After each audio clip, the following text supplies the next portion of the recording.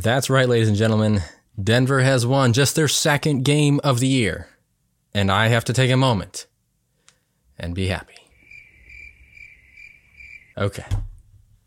Let's talk tech.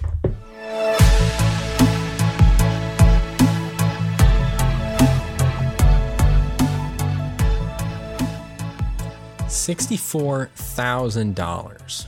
I know I shouldn't be surprised by that, given that vintage products in mint condition can fetch a lofty price tag, but there is a special edition Lawson's Ticket Nintendo 64 going for $64,646. Wow. A special edition what ticket? Lawson's Ticket. Oh my goodness. Wow.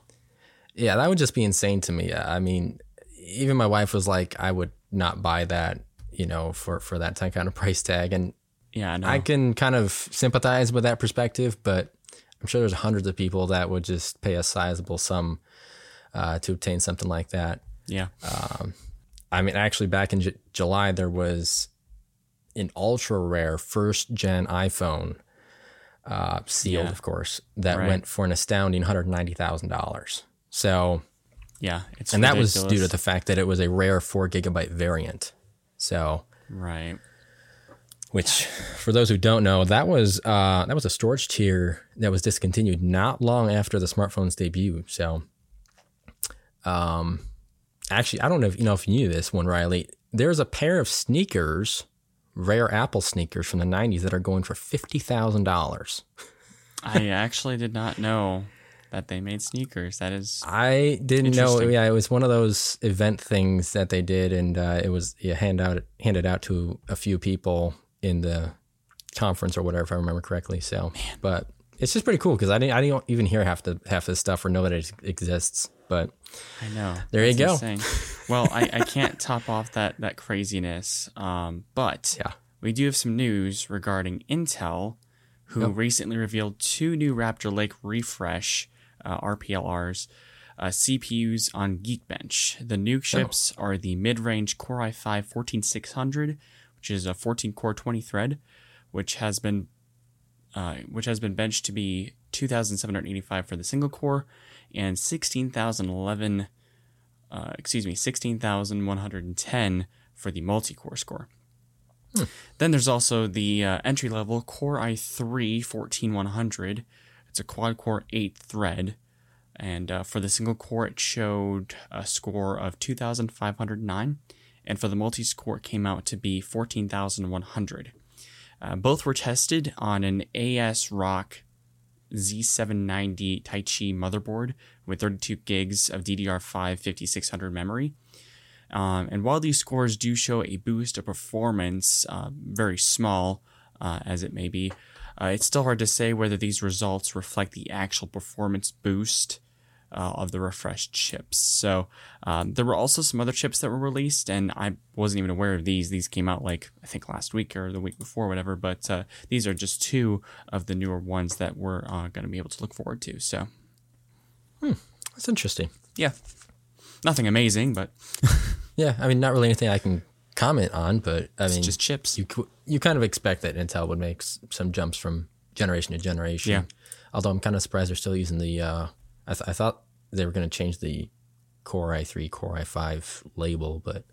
I think that was later by the end of the year. I think we rumored. Yeah, that might be. I was thinking of that, and I was like, wait, aren't they supposed to change that? And then I realized, oh, yeah, it's not coming out yet. But Yeah. So... before I actually get into my next topic here, right quick, we do have some recent renders for the Pixel 8a. If you want to check those out, they'll be in the link in the description. So I'm not really going to go into depth on that just because we've seen quite a bit from We'll show Google. An image right here. Yeah, yes, there you go. We get enough leaks from them anyway, so no big deal. Oh, yeah, all the time. So remember how Sony announced the Pulse Explore Buds alongside the PlayStation Portal? AKA the Nintendo Switch wannabe? Well, due to all the news and craziness in the tech community, 2 weeks ago, Sony launched another set of earbuds, once again geared toward gaming. Okay. These ones are called the InZone Buds. that provide ANC at the same price of the Pulse Explorer. Okay. Don't ask me why it's the same price. Quite frankly, it actually begs the question, what would the difference between the two be? But since the Explorers aren't out just yet, we'll kind of have to wait and see on how that well, if it's the same goes. price, I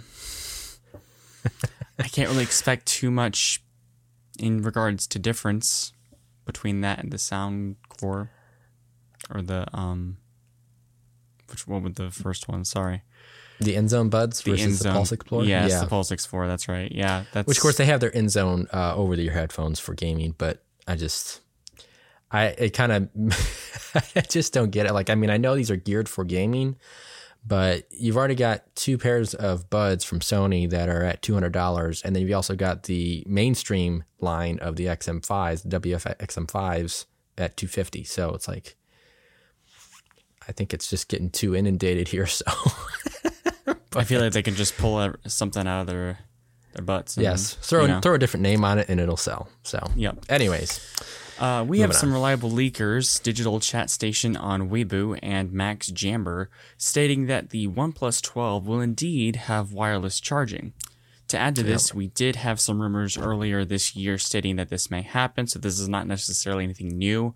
There's just a little more information that we're getting right now to kind of further that rumor.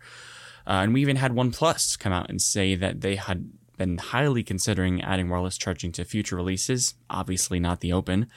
And clearly there's been a lot of backlash regarding the Open not adding back wireless charging in the last couple of years, and not just the Open, but other ones too, considering that it has been a major importance to OnePlus fans, yourself included, JD. I'm really hoping that they do this. I think that as long as they don't skyrocket the price and add wireless, they could have so many lost users come back to OnePlus. I think I've said it before, where if you have certain qualities that people love about a product and that get removed, you are going to lose a lot of those people because it's what brought them to your company in the first place. Now, I'm not saying that wireless charging is the be-all, end-all. It's to receive so much praise, but I think it is a major staple in phones today, and that's kind of my take on it. It's almost essential. Almost every single mobile phone, flagship phones, have wireless charging, and it just feels out of place when you're paying a pretty penny for a phone like this. So, Yeah, I agree with you on that point, that I feel like it's more of just a standard practice to throw wireless charging on a phone. Mm-hmm. I don't know if I disagree with you, but I would say I'm not entirely sure if throwing that feature onto a phone would grab previous customers. By no means fully. However, I do think that that was one thing that OnePlus... Yeah. In their peak, I'll say that much, where they really grabbed attention of a lot of mobile users, not so much because of the wireless charging, but that was in that era where they were the strongest. So I feel like if you bring that back, that brings that sort of that age of solidity, I guess you could say, for OnePlus. So it's not directly, but I do believe it has some part in it.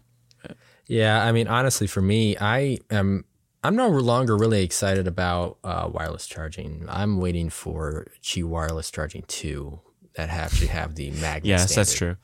That's really where I'm at right now, because I really don't use it that much, especially when, I've got like a Pixel and everything like that. And it's just, it's not really, the whole idea behind it is knowing that, have I placed it in the right spot? Is it aligned correctly? And if not, how much heat generation is going to go between the coils and whatnot, and the efficiency and everything, Always and how fast it will charge.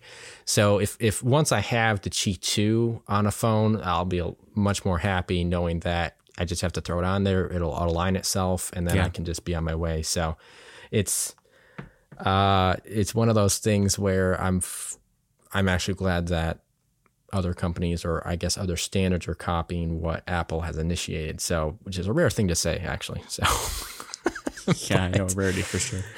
But in either case, we'll move on to some deals here. We have 50% off Soundcore headphones. These are earbuds. They're originally $40 down to $20. So that'll start you off a nice small price for you guys. And for another pair of earbuds, we have the JBL Tune 2030 NC true wireless in-ear noise canceling headphones. Those were at $99.95, and now they're at $49.95. So that's a 50% deal on there as well. There you go. And then last one, this is for a little bit more you big time buyers. We have the 16-inch MacBook Pro with the M1 Max chip.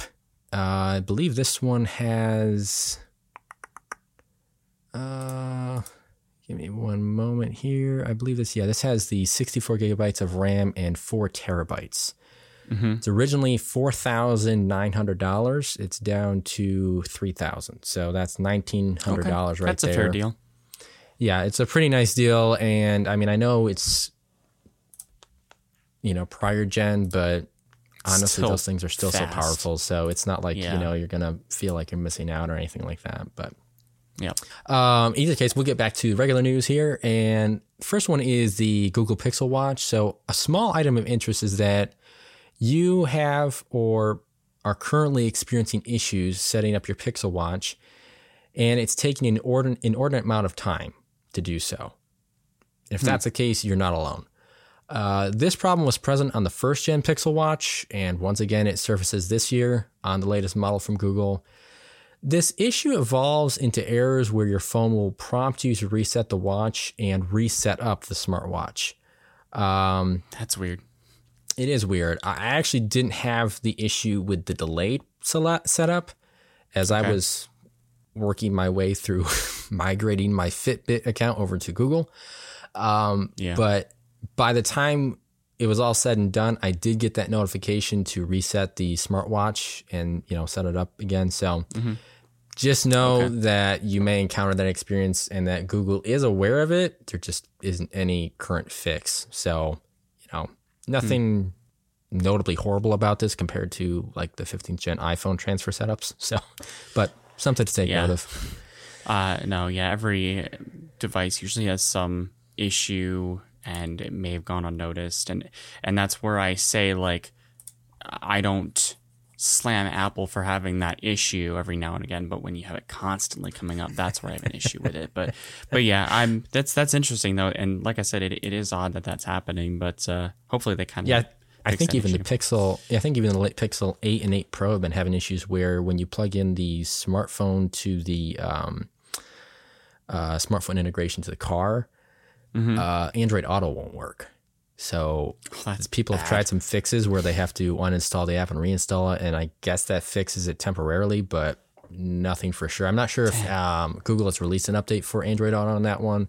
That rumor I saw a little while back. I think it might have been last week. So just know that that's also you got your watch and your phone. So, well, a follow-up item to Google's Pixel phones is that there were a few features on those 8th gen smartphones that we mentioned might come but didn't make it to the final product, at least as of the public release. The first was super slow motion, or 720p at 480 frames per second.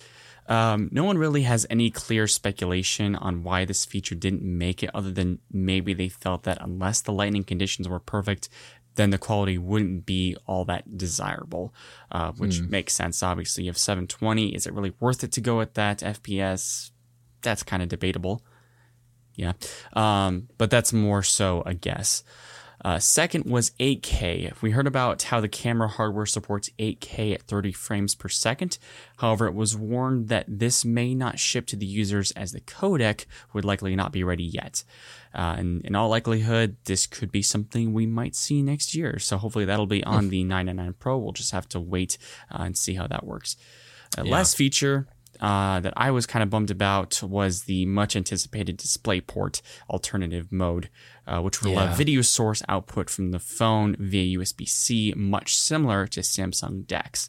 Yes. And the irony here is that even the iPhone 15 Pro and Pro Max ship with this capability, and yet Google didn't feel like it was prudent enough to bring it to us, at least as of now. So, yeah, hopefully maybe all of these might come next year, and maybe there'll be some fixes where you can add a little more quality to the slow-mo and, add the 8K. But yeah, what did you think about these losses here? Yeah, I mean, I'm not really big. I don't know about the listeners here. I'm not really big into slow motion. I think it's cool, and I think what the cameras are capable of nowadays is really good, and you can use it. I just don't. I don't know. 480 frames per second, 720. I mean, like you said, I think it would have to be really good lighting conditions, because at that lower quality, I just don't know how well that would work. Yeah, I agree with that. That would be a good guess to go off of. Again, neither of us are photographers, but that's kind of what I'm speculating that one. For sure. 8K, are we really there yet? Do we really need that? But I mean, it's cool. I think it's pretty cool. I think it's great that your phone could be capable of recording that, and if the hardware supports it, and they didn't offer it, then I don't think there's any love lost there. It's just kind of, I'd rather it be ready, for final release versus trying to rush it. So, but yeah, to that last one, that really was, I agree. That was really the biggest one, because I just can't believe that. Like, you have these premier phones out there, and you can't get, DisplayPort over USB-C available on them. But, like you said, hopefully that'll be something they can either release in a software update or just something that'll come out next year with a 9. So hope so. We'll have to wait and see on that one. Actually, real quick before I get into my next topic, the other thing that actually runs online with this is we had rumors indicating that the Pixel Watch 2 would support UWB or ultra wideband technology. And this is kind of allowing it to interact in ways like smart keys, Find My Network for Google, among other add-ons and features, much like you see with the iPhone. Right. And although this was in the preliminary source code, the pre-production phase for Google decided that the second-gen watch wouldn't adopt that feature. Okay. They didn't actually, So this little guy doesn't have it, unfortunately. But I don't know. I would have liked to have that one. That would have been nice, just because I feel like that's more tangible, something more practical. But I feel like it's easier to put on a watch than these other things on a phone. Kind of makes me question why Pixel would not add that. I don't. It could be another one of those things where they're trying to throw those on to later generations to entice you to buy them, the third one, to make it still sound appealing. I don't know. Using the playbook from Apple.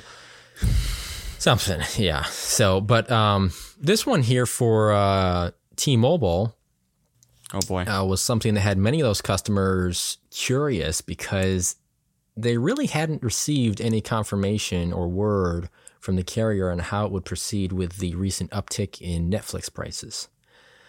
At least until now.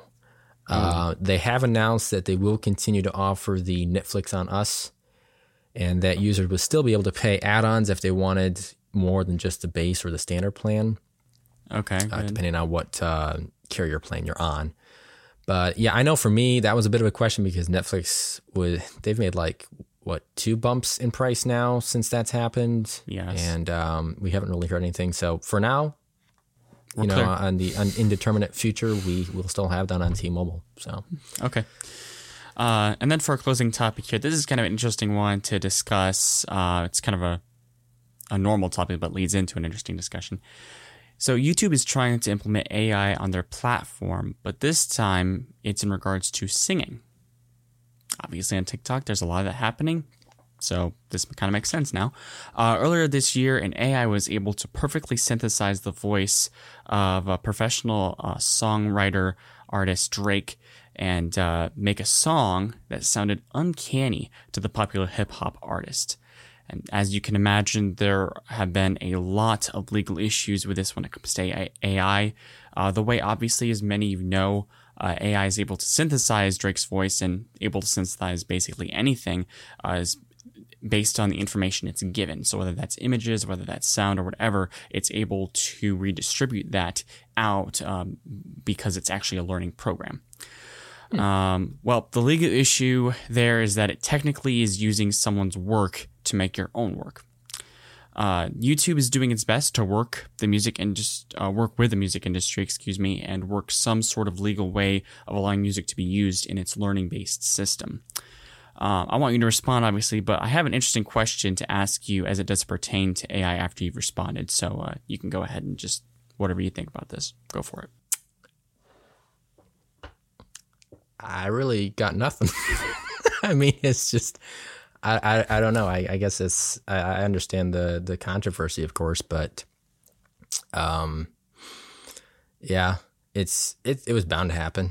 The evolution of AI. I think that's something that if you didn't see it coming, you'd kind of be a fool to think that way, and definitely naive. Yeah. But, yeah, I don't know. Go ahead with your question then. I'm really curious. Okay. So my wife actually brought this whole topic up at the beginning of this year because there's been a lot of issues in the art community with regards to people taking artists' work, putting all of it into their AI system, and then outputting it as their own work. So the question is, do you think that drawing artists, I should say specifically, should be taken just as seriously as music artists when it comes to having their own rights to their own work? I don't know why that would be any different. I mean, it's artists. I mean, you would think visual, audio, I don't really think it makes a difference to me because it's something that's custom. And I think even,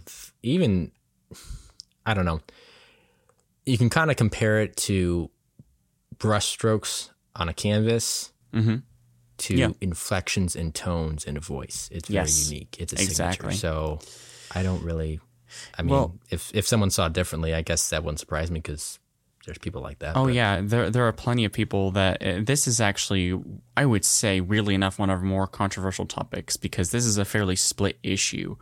There are people on the other side of this that say, well, no, because the AI is making it different, that's not your work. It's just based off of it in a sense. So it doesn't really count, if you will. But then that brings the whole argument to, well, if music artists are able to stake claims on YouTube and copyright issues and all that kind of stuff, what makes an artist different? Because they've put so much time and energy and work into making a piece of art, and they've mastered their skill over years, and it's the same argument for music artists. So this is just one of those things where it's kind of gets annoying, and people are so stuck up about it on the other side of this whole thing. And it's pretty crazy. So that's kind of where I brought this from, because I saw this topic and I was like, that's pretty interesting. Aside from the fact that you'll be able to possibly sing like an artist on YouTube without having to have any music skill at all or vocal. Okay, so here's my question. They're using the AI to make their voices sound like an artist, right? Yes. Okay. I don't know. I mean, like, I think if there was some sort of badging that differentiated the two, I don't think that would be a problem. No, and I don't think so. Here's what I'm thinking, and the exception to it.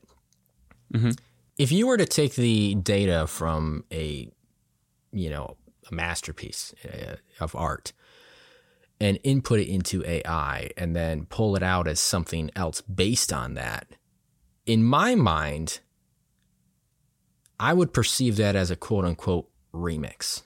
That's how I would see it. Yes, I would agree. But you should also make sure that you state the user who originally had those images and stuff. That's the point. I don't care, like, if you remix a song, if you remake a picture, whatever, I have no problem with that. But when you're not actually stating who the original creator was, and letting them have the credit, have the credit, that's the issue I have with.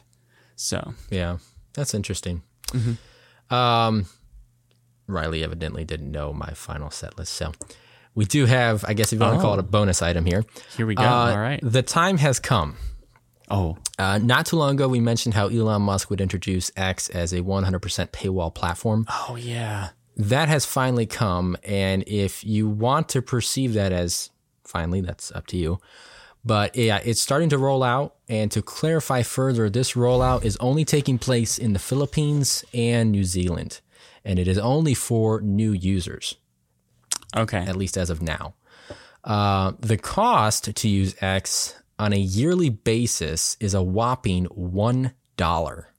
Nice. Getting those gains. It's good. Musk goes on to say that this is truly the best way to go about preventing bots on the platform. And clearly with $1, I don't think it's going to be a lot to ask, as a way to access the platform. I mean, yeah, a little over 1/4 of a penny a day. I was just trying to figure out in my head how much that was. Yeah. That could be funny. a lot worse. So it's just, could. Throwing your credit card in there, $1 a year. I don't think that's horrible. It's just kind of trying to verify that, you're not a bot. So, which I'm curious how things will play out and possibly how, trying to think of another word for predator, but, hackers or whatever, how you want to term it, will try to counteract that. Maybe they'll use some sort of AI. I have no idea, but at least as from now, I wouldn't mind paying $1. It's not a big deal, but there you go. Not really. When I saw this article, I kind of had to almost laugh just a little bit because I just $1 a year in my mind, that just sounds hilarious. But I understand. Is it the best way to do this? Close to it. I feel like this is one way to combat that whole bot issue. So I don't really have a problem with it per se. I think it's one of the better things that Musk has done for Twitter, and that's saying a lot. But that's saying a huge amount. It kind of caught me with a thought there, because I think customers would kind of think, oh, well, it's a yearly subscription, so, man, what if I get caught off guard and forget? If you get caught off guard by $1, that causes you to overdraft, and you got some serious problems. Yes, it's so true, though. Honestly, you just got to make a reminder every year. Oh, I got to get that $1. Yeah. Make that $1 and we're good to go. I got X for another year. That's funny. Honestly. But in either case, that wraps up this week's episode. We will be back for another one, another debatable. Yeah, I don't even know. I've got a couple of topics already. I'm not sure about you, Riley, but nothing yet. We'll see. With that said, this is JD and Riley, and we will catch you guys in the next one. Peace out.